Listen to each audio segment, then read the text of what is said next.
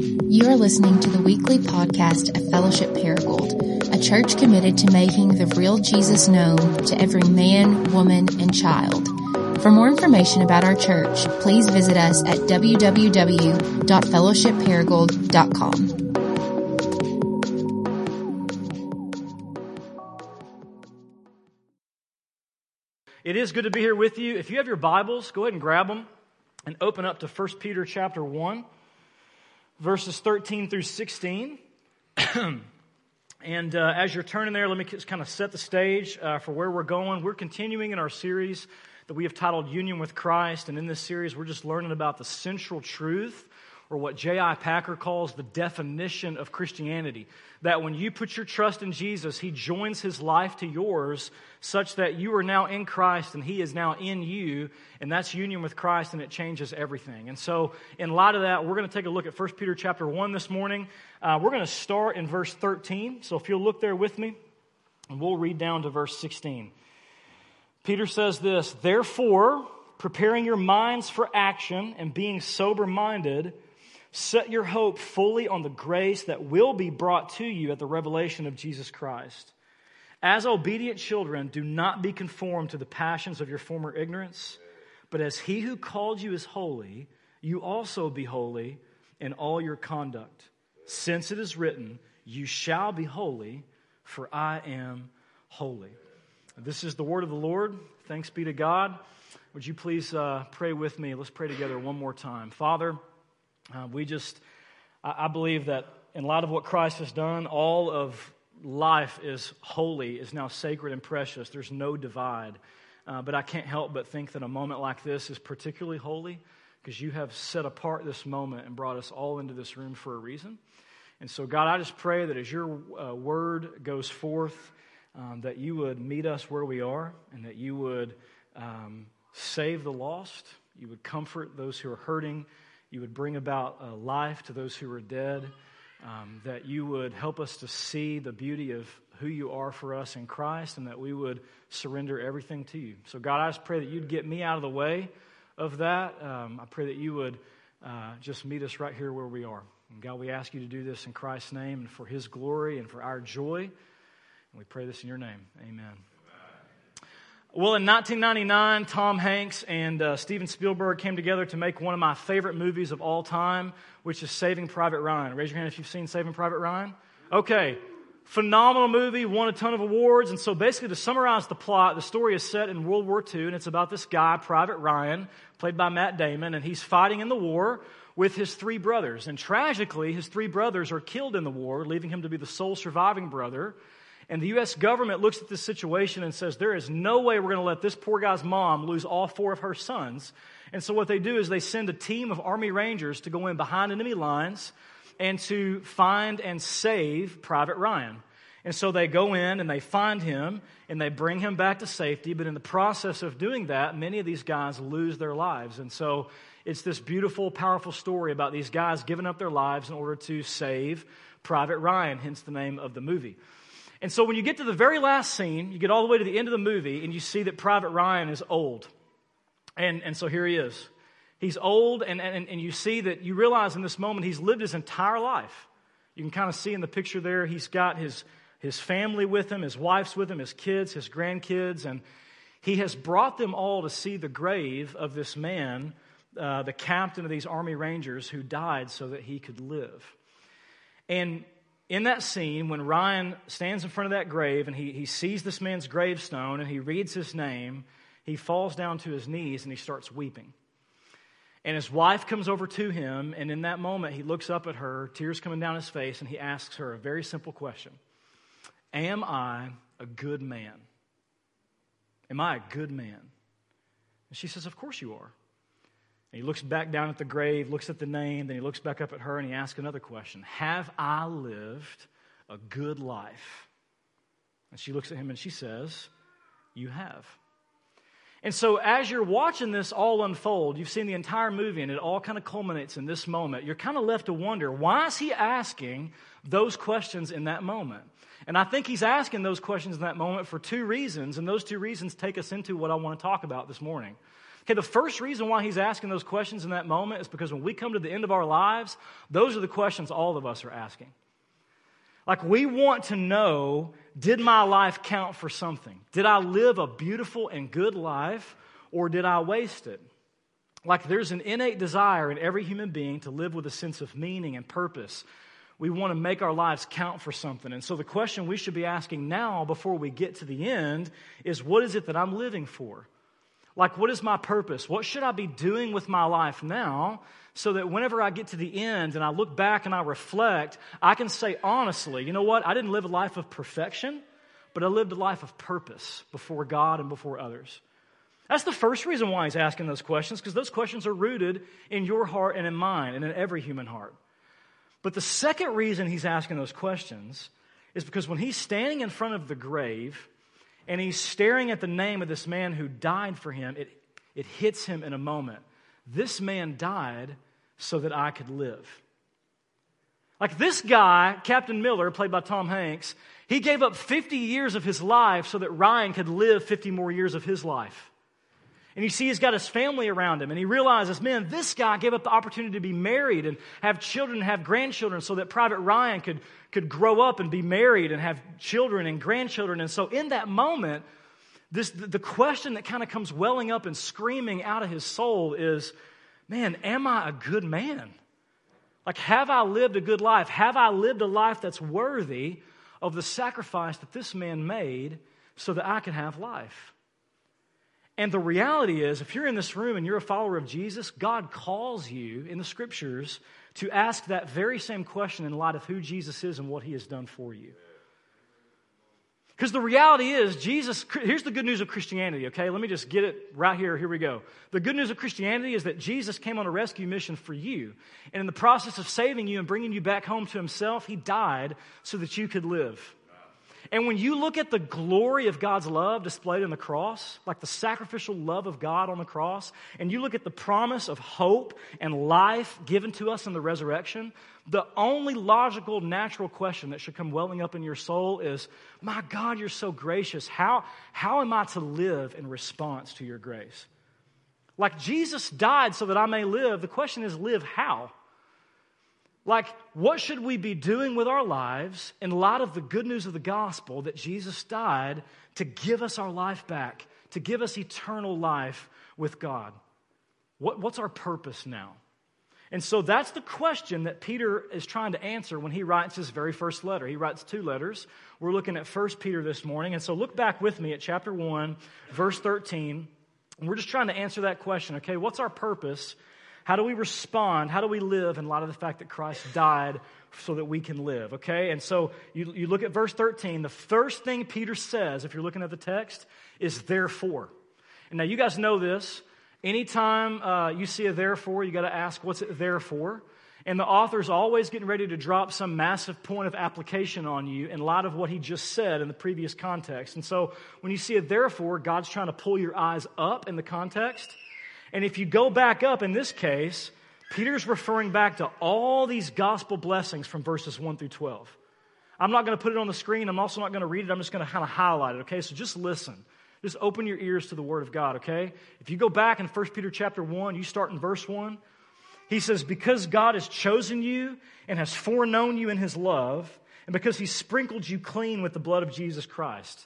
Verse 3, because God has shown great mercy upon you and causing you to be born again to a living hope through the resurrection of Jesus from the dead. Verse 4, because he's promised you an inheritance that's imperishable, which is God himself. Verse 9, because God promises, check this out, that no matter what happens to you on this earth, it will not change the outcome for you, which is the salvation of your souls. Verse 12, he sums it all up and says, because you have received this gospel, the greatest news in all the universe. So great, he says, that the angels long to stare into it because in the gospel they see the beauty of God's love for sinners. He says, you've received the gospel, and in light of all these gospel realities, all that is now true of you because of Jesus, he says, therefore, okay, here's how we should live our lives. Verse 13, preparing our minds for action, being sober-minded, set your hope fully on the grace that will be brought to you at the revelation of Jesus. And as obedient children, do not be conformed to the passions of your former ignorance, but as he who called you is holy, you also be holy in all your conduct, since it is written, you shall be holy, for I am holy. So Peter says, you want to know what our response should be in light of the reality that Jesus has died to give us this glorious salvation, that he came on a rescue mission and saved us to give us life. Here's your response. Peter says, first of all, I want you to set your hope confidently on the grace of Jesus that will be revealed to you in the future. Number two, I want you to work diligently for holiness in the present. I want you to set your hope on the grace of Jesus that's coming for you in the future. But I also want you to work diligently for holiness in the present. So that's how he says, that's how you should respond. That's how you should live your life. That's your new purpose in light of who you are in Christ. And it's that second half I want us to focus on. Work diligently for holiness in the present. Because if you notice, Peter says it's not enough just to set your mind on your future destination and say, look, man, Jesus is coming back, and when he does, his grace is going to totally make me new, and so it really doesn't matter what I do now. Peter says, no, listen, you need to keep that horizon in front of you, but then you actually have to start taking steps in that direction now. Peter says you keep that destination in front of you, where you're heading, but he says you've got to move in that direction. Now you've got to point your life in that direction. And practically, he says, that looks like pursuing holiness in every area of your life. As he who called you is holy, be holy in all your conduct. That's our purpose. That's what we should be doing with our lives. Now, I just want you to kind of hold your finger on that word holy for a second, because I want to talk about this word for a little bit, because if we're honest, we struggle with this word. Okay, in the broader American culture, just like outside of the church, just like American culture, this is a word that rarely gets ever used in a positive way anymore. You hear people talk about those who are holier than thou. And so the word is used in that case to describe someone who's arrogant and self-righteous and judgmental. And you think, if that's what it means to be holy, I don't want to be that. Or you kind of hear it used as a curse word, right? Holy blank. And so in that case, holy is used as an adjective to modify some expletive. Welcome to English class. So holy blank, right? Or when we think of holiness, especially in the religious South, we think of religious fundamentalism or legalism. And so like for me, growing up here, holiness was basically reduced to a set of, sins or taboos that you just need to abstain from. Don't do these things and you'll be holy. So don't cuss, don't drink, don't dance, don't do drugs, don't have sex, don't watch rated R movies. In high school, I couldn't dance to save my life. I didn't know where to buy drugs if I wanted them. I thought beer smelled like urine. And I did not have a long line of girls trying to get next to me. So aside from the occasional cuss word and rated R movie, I was pretty holy in high school. I was, right? If that's what holiness means. And so we look at it and we think holiness is kind of just about managing morality, right? Like here's a list, avoid the really big sins, don't do these taboo things, and you'll be fine. But here's the reality. What you've got to understand is holiness is not less than morality. I mean, it certainly has moral implications. We're going to talk about that. But it's more than that. It's not less than morality, but the reality is it's so much bigger than that. So the question is, what is it? What does it actually mean to be holy? And if you want to understand holiness, then you need to notice the quote that Peter uses in verse 16. Look back down at the text. Notice he says, "It is written." So he's quoting from the book of Leviticus in the Old Testament. That's important. Because if you go back and you read the book from which this quote comes from, you go back and you look at Leviticus, you see all these different things described as holy. Inanimate objects like tables are called holy. Utensils and bells and pots and spoons and all these kinds of things are called holy. And right away you realize that holiness can't just mean be moral. Like those things weren't called holy because they were nice, well-behaved objects. Like this table ain't never been drunk, so it's holy. Like that's silly, right? It doesn't work. So in the Old Testament, what you have to realize is when something's called holy, it literally means it's been set apart. That's all the word means. That the original word in Hebrew means this thing has been set apart for a singular purpose. It wasn't for common use. These objects have been set apart and devoted for the purpose of worshiping and bringing glory to God. That's what it means to be holy. Set apart for the singular purpose of worshiping and glorifying God. If you want kind of a modern example of what this is, you go to a college football or an NFL game. I think I can use that illustration this time of year. You go to a football game and you watch the pregame, and you'll see footballs like flying around everywhere. Quarterbacks and receivers are warming up. They're playing catch. Punt returners are practicing fielding punts. Kickers are kicking the ball through the uprights, or they're kicking it into that little net. You see footballs going everywhere, all over the place. But if you look over on the sideline, you'll see a nice, neat row of 12 footballs, and you'll see 2 officials standing there guarding them. And you can't just walk up and grab that ball and start playing catch with it. You want to know why?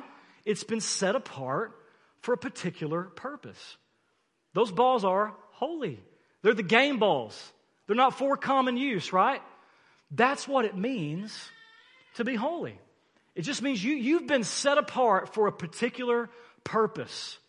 And so then when you take that term, and all throughout the scriptures you see it applied to human beings, when the Bible calls human beings holy, it means that in light of the gospel, our lives are to be set apart for the singular purpose of worshiping and glorifying God. So it's not just, listen to me, it's not just about keeping a few rules. It's bigger than that. Look back at verse 15. Notice how Peter says, be holy in all your conduct. So I don't know about you, but the language of all makes me uncomfortable because it's pretty intense. Like that's all encompassing. And for me, I don't have a problem setting aside certain parts of my life and devoting them to Jesus, but like all, like you're asking me to set aside my need for control and devote that to you? Like you're asking me to give that up and give that over to you? My need to perform, you're asking me to give that over to you? My need to be seen as a good and perfect pastor, you're asking me to give that to you? My relationship to food, my sexuality, like what I do with my Tuesday night or my day off, my phone, like do I really have to give my phone to you? Like you're asking me to give. The Bible's clear. If you're a Christian, it's not just certain parts of your life. It's not just, you can't reduce it to a few rules. All your conduct means the way you conduct and you lead your whole life. Like your entire way of being, your whole existence is now to be devoted and surrendered to Jesus. That's big. You feel like you kind of feel the weight of that. And so if you're a disciple of Jesus, this has massive implications for every area of your life. There's not a single area it doesn't touch. If you're in high school or you're in college and you're trying to figure out, like, what do I want to do with my life? I had 4 conversations with high school and college students in this room this week trying to answer the question, what's God's will for my life? Well, 1 Thessalonians 4 is clear. Be holy in all your conduct. That's God's will for your life. It changes how you even ask that question. What should I be doing with my life? Well, whatever you do, arrange it in such a way that you're becoming more like Jesus. Make that your goal. If you're single, it changes how and who you date. Like you can't devote your whole life to Jesus if you're dating someone who's not devoting their whole life to Jesus. It changes how you spend your time together, how you interact with each other physically, right? Because it also has implications for your sexuality.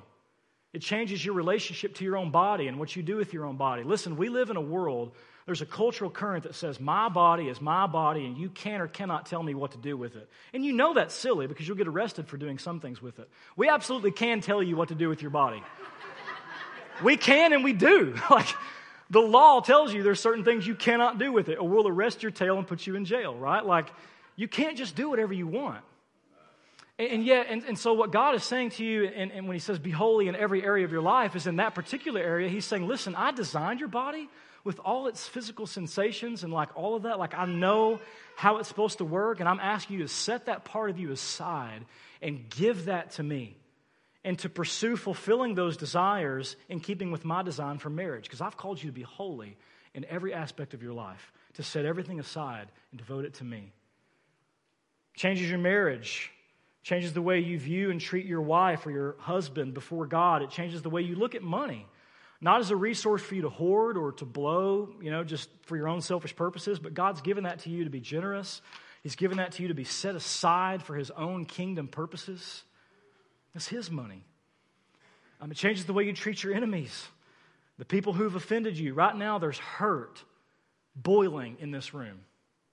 So many of you came in this room hurt. I came in this room hurt. You came in this room struggling to forgive somebody who's cut you deeply. Can I really forgive that person? That person is an active enemy or an old enemy in my life. And you're wondering, how in the world am I supposed to relate to that person? And God says, I'm asking you to give that to me. Set that aside and give that to me, because I'm calling you to be holy in everything, including the way you relate to your enemies. Changes the way you parent, changes the way you work, changes what you do when no one is looking. I could go on and give countless examples. You want to know why? Because of that powerful, pesky little word, all. Peter says that's our response to this great salvation we've received. Jesus died so that we may live. How? So that we may set aside our whole lives and say, God, this is all yours. You can have it. You can have it. I'm not just going to give you a couple of hours on Sunday, but I'm going to devote my life. It's not going to happen just in a moment. I'm going to devote my whole life to surrendering everything in devotion and dependence upon you, Jesus. I'm going to give you all. So if you came in this room and you're asking the question, what should I be doing with my life? What's my purpose? There's your answer. Be holy. If we're honest, let me stop for a second. If we're honest, if I'm in tune with you, you're feeling what I'm feeling, which is that this is a struggle, okay? Most of us in the room struggle to pursue holiness, or if we're really honest, sometimes we don't struggle. Sometimes we just don't. We just don't do this well. I put myself in that category. I don't do this very well. As in the words of Kevin DeYoung, there's a hole in our holiness. So I'll put this on the screen for you. Here's what DeYoung says. He says, there's a hole in our holiness, and the hole in our holiness is that we don't seem to care too much about holiness. Or at the very least, we don't understand it. Whatever the case, the problem is clear. Too few Christians look like Christ, and too many don't seem all that concerned about it. I'm very convicted by that, personally. What DeYoung is saying is that in much of the American church, there seems to be a lack of concern about the gap between what God calls us to and where we currently are in our lives. And so the question that demands is, why the lack of concern? That's the question I've been asking myself this week. Adam, why are you not as concerned about this? Why is there a lack of pursuit for so many of us when it comes to being holy? And I think we can pull 3 reasons out of this passage that Peter is trying to give us. And so I want to talk about 3 reasons why there's a lack of concern, why there's a hole in our holiness, okay? And the first reason why we don't pursue holiness is because we believe that holiness is undesirable. Undesirable. Who wants that? Holiness is kind of like the broccoli of the Christian life. It's good for you, you just don't really want it, right? In my house growing up, you weren't allowed to get up from the table and go play until you ate your vegetables. And that's how many of us view holiness. It's something that's supposed to be good for me, but really it's just standing in the way of me having fun. I want to play in my life and I want to have fun, and this thing is standing in the way. And so we think holiness is about being prudish and proper and prim and posh, and it's you have to deny yourself, and you can't have any kind of pleasure or any kind of fun, and so it's undesirable. We don't pursue it. Who wants that? And what I want to help you see this morning is that far from being undesirable, true holiness is actually the deepest desire of every human heart, especially if you're a Christian. It's the deepest desire of every human heart is to be holy, to be made holy, to be cleansed and purified, and to be made brand new, to be put back together and made whole. Who doesn't want that? We long for that. And ultimately, I would argue that we all long for holiness because we all long for God, and God Himself is the definition of holiness. Okay, let me show you that in this passage. Go back to verse 16. Look at what Peter says. He says, "It is written, you be holy," and then look how he grounds the command. "For I am holy," God says. Or you go back to verse 15, and he says, "As one who called you is holy, you be holy." So if you want to understand holiness, you have to start with the fact that God Himself is holy. He's the definition and the standard of holiness. He's completely set apart from everything else that he has made, and not just in terms of his power and his ability, but in terms of his character. Jonathan Edwards said that the essence of true holiness is God's beauty, which consists primarily in his perfect love. God's holy and he's beautiful because he is love. Who doesn't want that? Like my love is naturally curved in on myself. It has to do with my own preferences for the most part. God's love is totally different and set apart from that. It is endlessly self-giving. It's perfectly sacrificial. There's nothing more objectively beautiful than that. That's why, by the way, when you watch Saving Private Ryan or any movie like it, and you see somebody sacrifice their life and lay down their life and die so that someone else can live, something in you is deeply moved by that. Because you've just encountered a holy, sacrificial, God-like love. And the reality is, every single heart in this room longs to be loved like that. Do we not?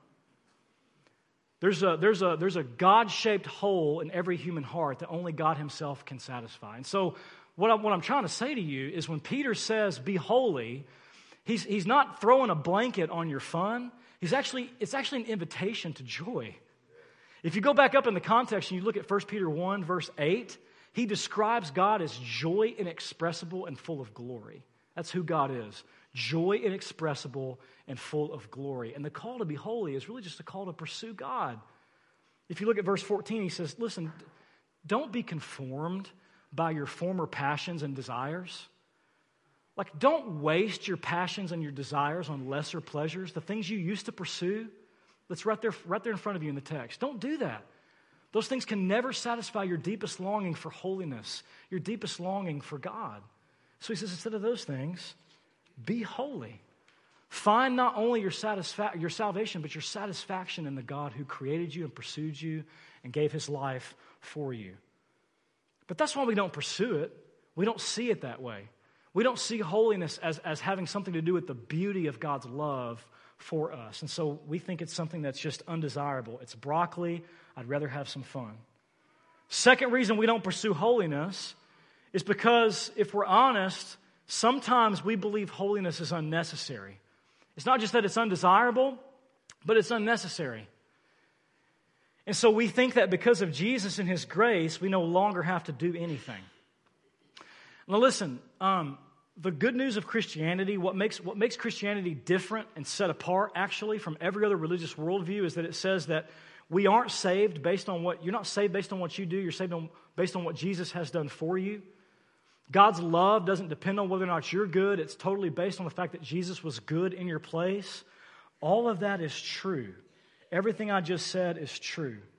But it's a false conclusion then to say, all right, I'm already forgiven. God already accepts me because of Jesus, so it doesn't matter how I live my life. It's not true. If you've been around fellowship for long, you've heard us say this phrase so many times, the famous line from Dallas Willard that grace is not opposed to effort, it's opposed to earning. Grace is not opposed to effort, it's opposed to earning. So look back at that phrase, obedient children, in verse 14. Just kind of put your eyes on that. God says, as obedient children, be holy. Raise your hand if you're a parent. Okay, hands down. Let me ask you a simple question. Raise your hand if you expect your children to obey you. Like, do you actually have certain demands you put on them that you think are good for them, you expect them to obey? Raise your hand. You do? Okay, right. Is that what a good, loving parent does? Expects their children to obey? Of course we do. Here's what the thought that struck me this week was, what makes me think that I can expect and demand my children's obedience, knowing that's what any good and loving parent does, but then I can turn around and look at God and say, because you're gracious, you can't ask me to obey you. And I use his own gospel against him, right? Like, because I'm justified and saved by grace, you can't ask me to obey you. That's just bad reasoning. It's unbiblical reasoning. It doesn't work in any parent-child relationship, and it especially doesn't work in your relationship with God, the Father. Listen to me. Because he loves you, God expects you to obey him. And what he says for you is what is best for you. And he expects you to obey him. It's not optional.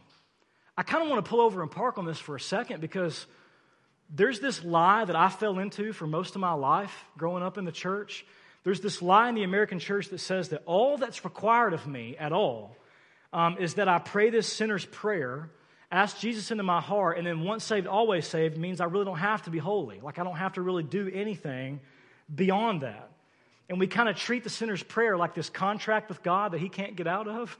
Like, if I say these magic words, then I've sort of got you, like it sort of doesn't matter what I do now. It's just unbiblical. The Bible has no category for that outside of you're probably not a Christian if that's what you think. The pastor and author J.D. Greer says it like this. He says, praying a prayer to ask Jesus into your heart, even if it's followed by a flurry of emotion and religious fervor, is no proof that you're saved. Enduring in that faith and pursuing holiness to the end is. And he's not saying anything the Bible doesn't say. This isn't about earning. But so many times you see the biblical authors, Jesus himself, they don't shy away from talking about the effort and the exertion that's required in the Christian life. And the fruit of pursuing holiness is just the fruit of saving faith. Like it's the evidence that you are in fact trusting Jesus. As Jared talked about a couple of weeks ago, it just gets worked out in your life in this passionate pursuit of becoming who you already are in Christ. I'll give you one more quote on this. I love Jerry Bridges' classic little book called The Pursuit of Holiness. And here's how Bridges kind of marries these two things of God's grace and our responsibility. He says this: no one can obtain any degree of holiness without God working in his life. But just as surely as no one will obtain it without any effort on his part, God has made it possible for us to walk in holiness, but he has given us the responsibility of doing the walking. And that's why you come to Hebrews 12:14, and he says, strive for holiness, without which no one will see the Lord. God calls us to pursue this like a determined athlete. You go over to Philippians 3 and Paul says, I'm training and I'm straining and I'm striving and I'm pursuing and I'm lunging and I'm reaching and I'm pressing on towards the goal of being transformed into the image of Jesus. Paul's not doing any of that to earn anything from Jesus. He's doing that in response to the grace he's been given in Jesus. So the answer to the question, what should we be doing? What's our purpose? It's that. It's that. Be holy. Pursue holiness. So the reasons we don't is because we often believe it's undesirable. Yuck, who wants that? We often believe that we use the gospel in this really ungospel, anti-gospel way, and we think, well, because of what Christ has done, it's unnecessary. And then the third and final reason we don't pursue holiness is we believe that it's unattainable. Like we don't pursue it because it seems it's too hard. It's too demanding, and let's be honest, all we're really doing is setting ourselves up to fail. If you're anything like me, you've had the thought once or twice at least in this sermon, this all sounds great, Adam, but like I'm trying to pursue holiness, and I'm telling you, it's not working. Like I'm putting forth my best effort here, and I'm losing. I feel like I'm losing. I feel like I'm drowning. I feel like I'm losing the battle. You want to talk about a war? We're in a war, and I feel like I'm losing the battle with sin and with my flesh and with my anxiety. And I'm asking myself, like, I hear you, man, but like, what's the point of even trying? This is unattainable. And I know for me, and I spent a lot of time doing this yesterday, I often look at where I'm at currently, and then I take a look at, I know where I'm supposed to be in terms of my character and my life, and all I see is the distance. That's all I see. And I see like, man, the journey from here to here is just hopelessly long and arduous and tenuous, and it's painful, and man, it's impossible. And so I kind of stand back and I look at the horizon and I go like, I don't know if I'll ever get there. How am I going to get there? Holiness just seems unattainable. And so it really does kind of leave us with a final question I want to close with. How do we get there?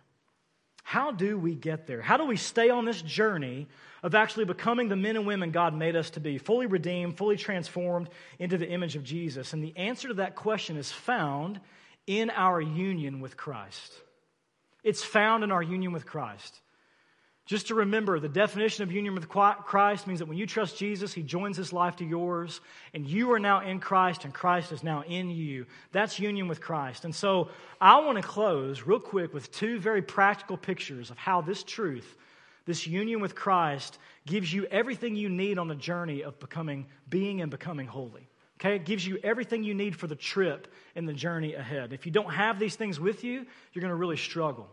Okay, so in light of the gospel, here's where we're going, and union with Christ gives you everything you need. The first thing it gives you, union with Christ is the anchor of holiness.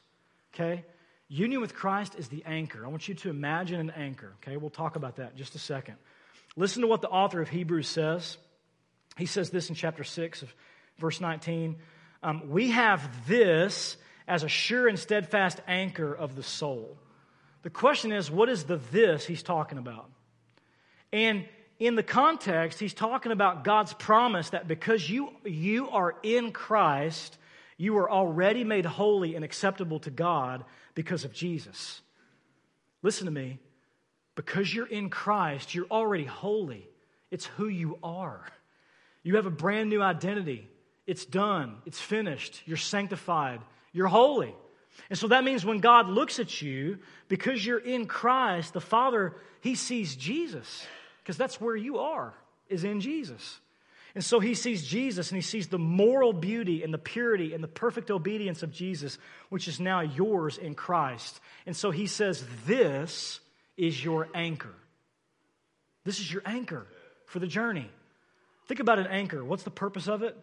An anchor is this huge metal device, right, that literally keeps the ship tethered to the ground so that when the current pulls and the ship is tempted to drift, it's got an anchor. When the storms come and they threaten to sink the ship and sabotage the life of the ship, it's got an anchor. And so what the author of Hebrews is saying is because you're in Christ, you have this sure and steadfast anchor for your soul, which means at the end of the day, you're safe. You're safe. It means when you fail, and you will fail, you don't have to drown yourself in your shame and your guilt and your fear, and you can stop finding your identity in your performance and your security and your performance. Listen, you're going to fail. But because you're in Christ, God is with you. God is for you. He's not disappointed in you. He's eternally delighted in you because you are already declared holy in Christ. You have an anchor for the journey ahead. Nothing's going to knock you off. You have an anchor. Because you are in Christ, you have an anchor, and because Christ is in you, you also have an engine. So I want you to imagine an engine. Union with Christ is not only the anchor of holiness, it's the engine of holiness. And here's what I mean. In so many places in the Bible, it says that when you trust Jesus, He puts His very own Holy Spirit in you. And you now have what Paul calls in Romans the Spirit of holiness. God Himself living in you. Like, we cannot hear that enough. So Jesus, who overcame every temptation, who lived a perfect holy life for the glory of His Father, He is in you, not only to make you holy, but to empower you to actually be holy, to live and lead a holy life. If I could illustrate this, I would use another one of my favorite movies from the 90s, which is Rudy. Also a good football example this time of year. So Rudiger loved Notre Dame football, right? Wanted nothing more than to be on the team. But he was too small, too slow, too weak. But he actually overcame all those obstacles because he loved it more than anyone else. He worked harder than anyone else, and so he made the team. And then there's this powerful scene in the film where the coach looks at him, and the coach says, "Man, I wish God would put your heart in all my players' bodies." And what's so mind-blowing to me is the gospel says that's exactly what God has done for you. He has taken the heart of Jesus and He's put it in all His players. So Christ is in you. Like, can you imagine what power and resources you have to be holy? To say no to sin, to resist temptation, to repent when you fail and not drown in that, but to put your eyes back on Jesus and keep pursuing Him. Like, you can do it. You have the power in you to do it. And so I think of the great Soren Kierkegaard. He said this. He said, "Now with God's help, I shall become myself." Like, because you have the help of the Holy Spirit in you, you now have the power and the ability to become who you actually already are, which is holy. And so, what's your purpose in life? What should you be doing with your life in response to what Christ has done for you? Be holy as God is holy. And listen to me, be holy not as a bar to live up to, but as a gospel reality to live into. I'm going to ask that you'd all stand, and we're going to move now into a time of response. I'm going to ask the band to go ahead and come up. Just kind of keep your heart engaged with God in this moment. We're going to enter into a time of response. We're going to take communion. We're going to come back to our seats, and we're going to sing to God in response to what He's done.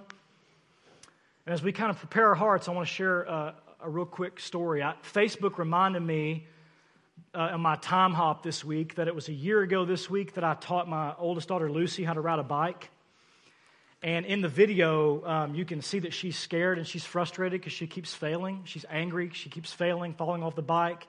And you can see me and you can hear me in the video saying like, hey, listen, man, Dad's got you. I'm with you. I'm for you. If you fall down, I'll rush over and pick you up. You keep your eyes on me and you keep pedaling. And so if you're in this room and you're asking the question like, man, how am I ever going to get there? The answer is you look to Jesus first and foremost, and you keep your eyes on Him and you keep on pedaling. And you remember the good news that thankfully, you're not saved based on your pedaling. You're saved based on what He has done for you on the cross. And that's what we celebrate every week when we come to this table. The unbelievable, scandalous grace of Jesus, that His body was broken, His blood was shed, His life was poured out, and He died on this rescue mission so that we may live. If that's where your hope lies, if that's where you put your faith, you're a Christian, and we invite you to come and celebrate this meal. The way we take communion here is you tear a piece of bread off and dip it in the cup, and we have stations on each side of me here and then in the back on each side, and we also have a gluten-free option back over here if that interests you at all. And so if you're in this room and you would say, man, this is not where I'm at, I'm not sure I want to be there, or I do want to be, but I'm not following Jesus, I'm not trusting in Him, then I'm so glad you're here. Today, Hebrews says, could be the day of salvation for you. You've heard His voice. All you've got to do is respond. The good news is grace really does require nothing of you but to confess your own need for Jesus. You don't have to work. You don't have to perform. You don't have to purify yourself or go be holy and then come to Him. You come to Him as you are. He will make you holy. He will save you and transform you. So if you would make that decision today, man, I would love to talk with you. Jared's here. Luke's here. We would love to talk with you and serve you any way that we can. Let's pray together. Father, we ask that you would come now and do the work only you can do to awaken repentance and faith. Help us also just to come to this table celebrating your grace that really does supply everything we need for the Christian life. We don't have to leave here thinking, gosh, I gotta work harder. We get to leave here thinking, man, how amazing is your grace. How amazing is your grace to give me everything I need. We pray this in Christ's name. Amen.